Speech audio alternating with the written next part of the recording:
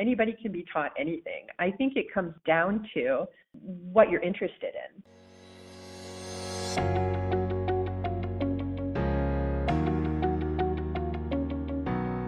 Welcome back to Inside Outside Innovation, episode 103. I'm the producer, Victory Clafter. Andi Plantenberg is an innovation consultant with about as much experience as one can have in such a new market. Her history includes large organizations, small startups, and starting her own business, all on the path toward working now to expand entrepreneurial capabilities in teams.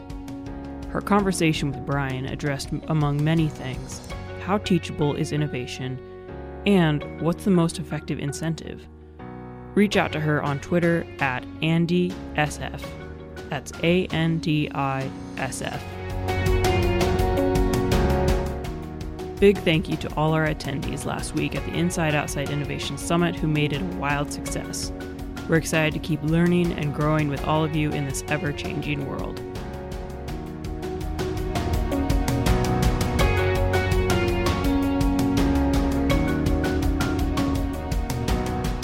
I'm a bit of a dinosaur. At least it really feels that way in Silicon Valley and in San Francisco, where the median age is a bit younger than everywhere else in the country.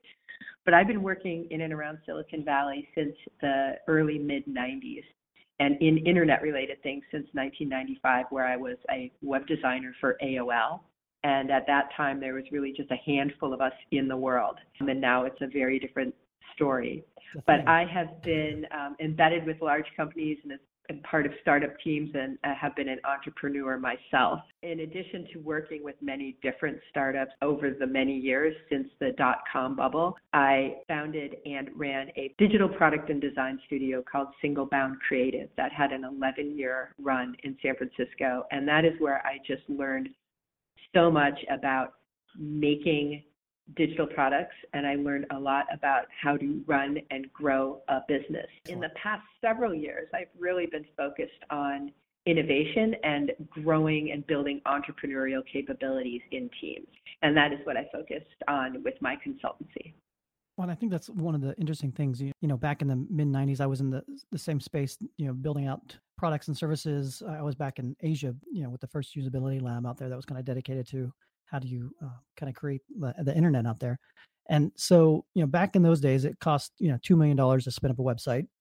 And that capability is now in the hands of everybody. So in addition to that kind of change, what are some of the kind of core things that you've seen over the years that have really changed the way people create and build and introduce value into the market? This is such an interesting topic for me and something I spend a lot of time thinking about, because really, in the past 20 years, things have changed so much, and we don't really, it's hard to see it, I guess is what I'd say. It's hard to see it when you're standing in the middle of it. And I'm trying to think of an analogy, and I hope I do. And if I do, I'll share it with you, but I haven't yet. But to paint a picture of the type of change we've seen and how fast it is, imagine some kind of huge thing that changed how we live, something like electricity, right? If you think back to when your grandparents were children, it was a very, very different world 2 generations ago. Most people were reading by candlelight.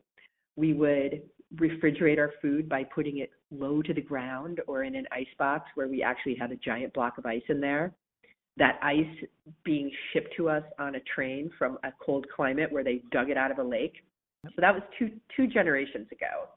And it took 70 years for electricity to roll out to the whole country after the light bulb was invented. So put that in your mind and then think what it was like just in 1995. That is when half of us never touched a computer at work. And there were 10% of Americans who were called early adopters who may have had a computer room at home and who logged on, I'm using air quotes over here, you can't see it, but logged on to the internet for sometimes up to 30 minutes a session. That's what it was like in 1995. Compare that 10% of early adopters who sometimes looked at the internet to the 75% of people who just 10 years later were walking around with interconnected supercomputers in their pockets. I mean, it's just kind of like, it's kind of hard to get your head around, yet we've all lived through it. There's never been anything like that. And it has been, I mean, and it's speeding up. I mean, if you think about, just name the half dozen new technologies that you're hearing about, whether it's blockchain or AI or machine learning, or again, there's probably a half dozen that kind of pop into most people's heads.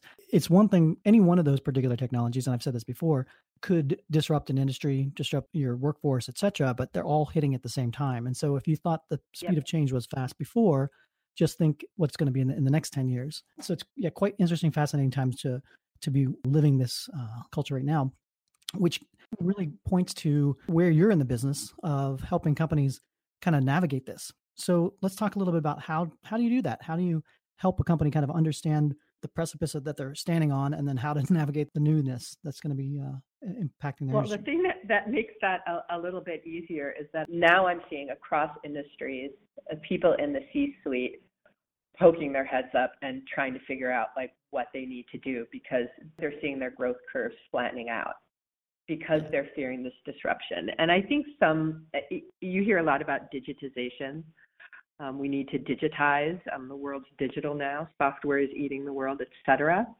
But really, I think the underpinning of that, and this is where the conversation starts, is that it's really not simply about digitizing and learning software.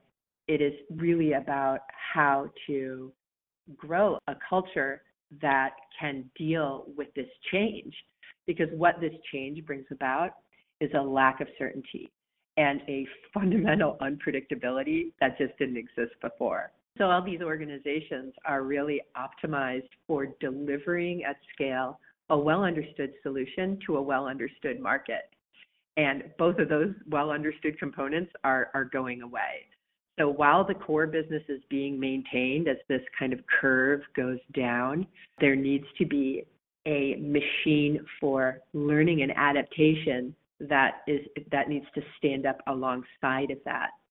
And that's where my conversations take me. And that's the work that I've been doing for the past several years now, is around how exactly to do that.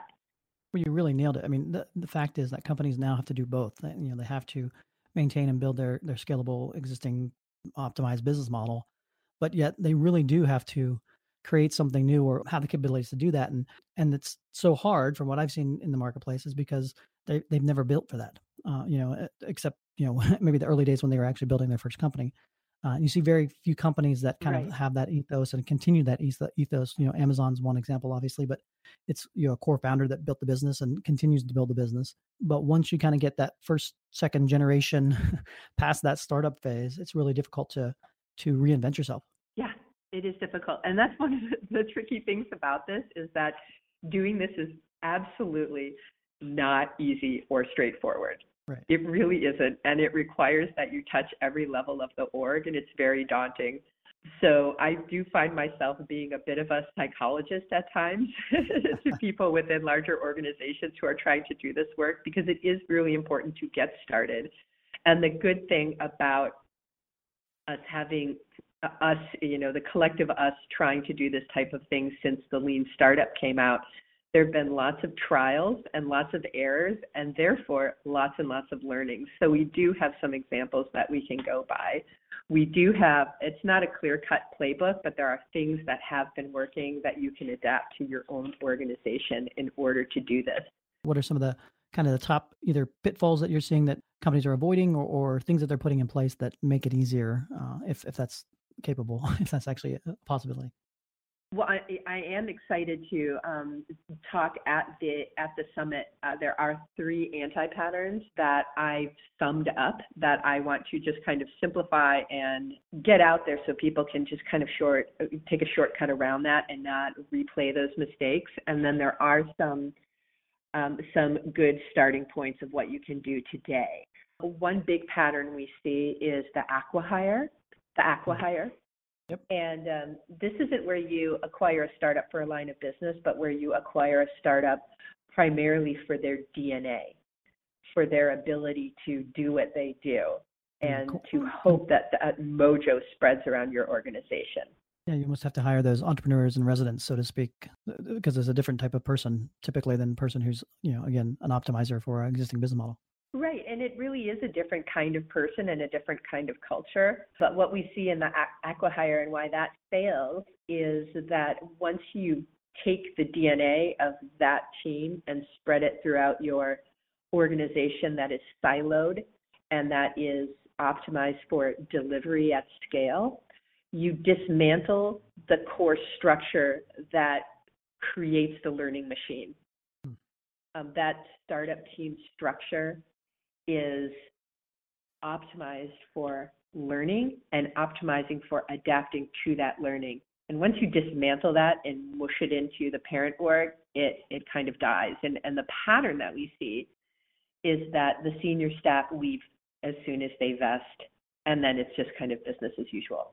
Right. You've talked a lot about this concept of learning and adaptation, and I think that's, obviously those are the two core skills that anybody in the workforce moving forward in this, era of endless innovation is going to have to deal with. Can it be taught? Can you teach kind of the traditional cubicle person who's been optimizing and doing a really, really great job at delivery? Can you teach them to be more adaptable and progressive and some of these new skills? I think absolutely. Absolutely. Anybody can be taught anything. I think it comes down to what you're interested in. I believe that if you are really all about delivering very well at a certain thing, then you should deliver very well at that thing. But if you are one of the people who has the entrepreneurial spark, or one of those people who wonders if their time and efforts day after day is creating real value in the world, then you are well suited to doing this sort of work. It's hard.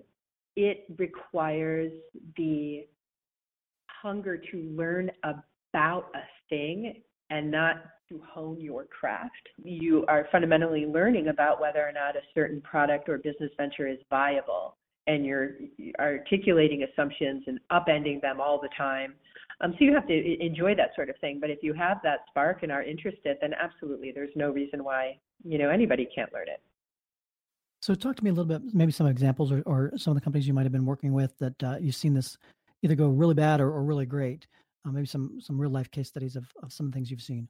Yeah, so the way this typically starts when I'm involved is that we set up a startup team that's small, and it's multidisciplined. It's important to note that multidiscipline doesn't just mean a balanced product team with a designer, a PM, and a developer, but it means actually like a small company. Like if there needs to be someone from finance or compliance or legal in there, that they're there on the startup team. And we get some executive air cover because we're going to need to do things by exception, and we need someone to kind of clear the path for us. But in those teams, you will see who is interested in the work and who ends up pulling away because they really don't like it. And I think it's important to honor that and not try to force people into it. What are some of the signs that you can pick out when that's happening? So I think that often, especially in large organizations where and organizations that are very risk averse, like some of the lending or some of the financial organizations I've worked with, there is a reflex to fall back on processes that are there for our safety and protection, whether that be compliance or whether it be design processes that keep us out of risky territory in terms of how we are perceived by our peers, like dotting all our I's and crossing all our T's. Systems are resilient by nature. And when we're embedded in a culture that is tooled for delivering well at scale, there's a very human and social component to that. When I'm working with teams and I witness certain individuals really reluctant to step away from that when given the opportunity, that is a signal to me that that person may not be comfortable with doing this type of work. Right. Other people might be just like very excited at the opportunity and cautiously but purposely want to step right through that doorway. And so that's what you see on the ground in the very early days when you're standing up these teams. I think that's an important point. And you know, some of the things I think that kind of influence that sometimes are like incentive systems, you know, so how are teams incentivized to kind of take those risks when every kind of signal they get from the corporation is don't take those risks. So like, how do you create that, like you said, that kind of boundary or air cover to give them that freedom to learn and do things differently than in the past? Yeah, as far as incentives, that's still a very open conversation. Yeah. What I've been seeing is if you pick the people who are excited about doing that work and simply protect them from being fired, that's enough. And that's kind of funny. But the purpose of standing up this first startup team is really to see where it breaks down when it tries to do the work in the larger org. And you want to see that breakdown. You want to see where it's hard so you can fix those things. So a very important part of it is to see what you need to fix and to discover that by starting to do the work.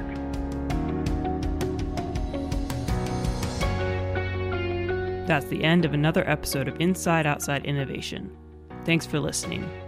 If you want to continue the conversation, reach out to us on Twitter at the IO Podcast or join our community at insideoutside.io. Until next time, go out and innovate.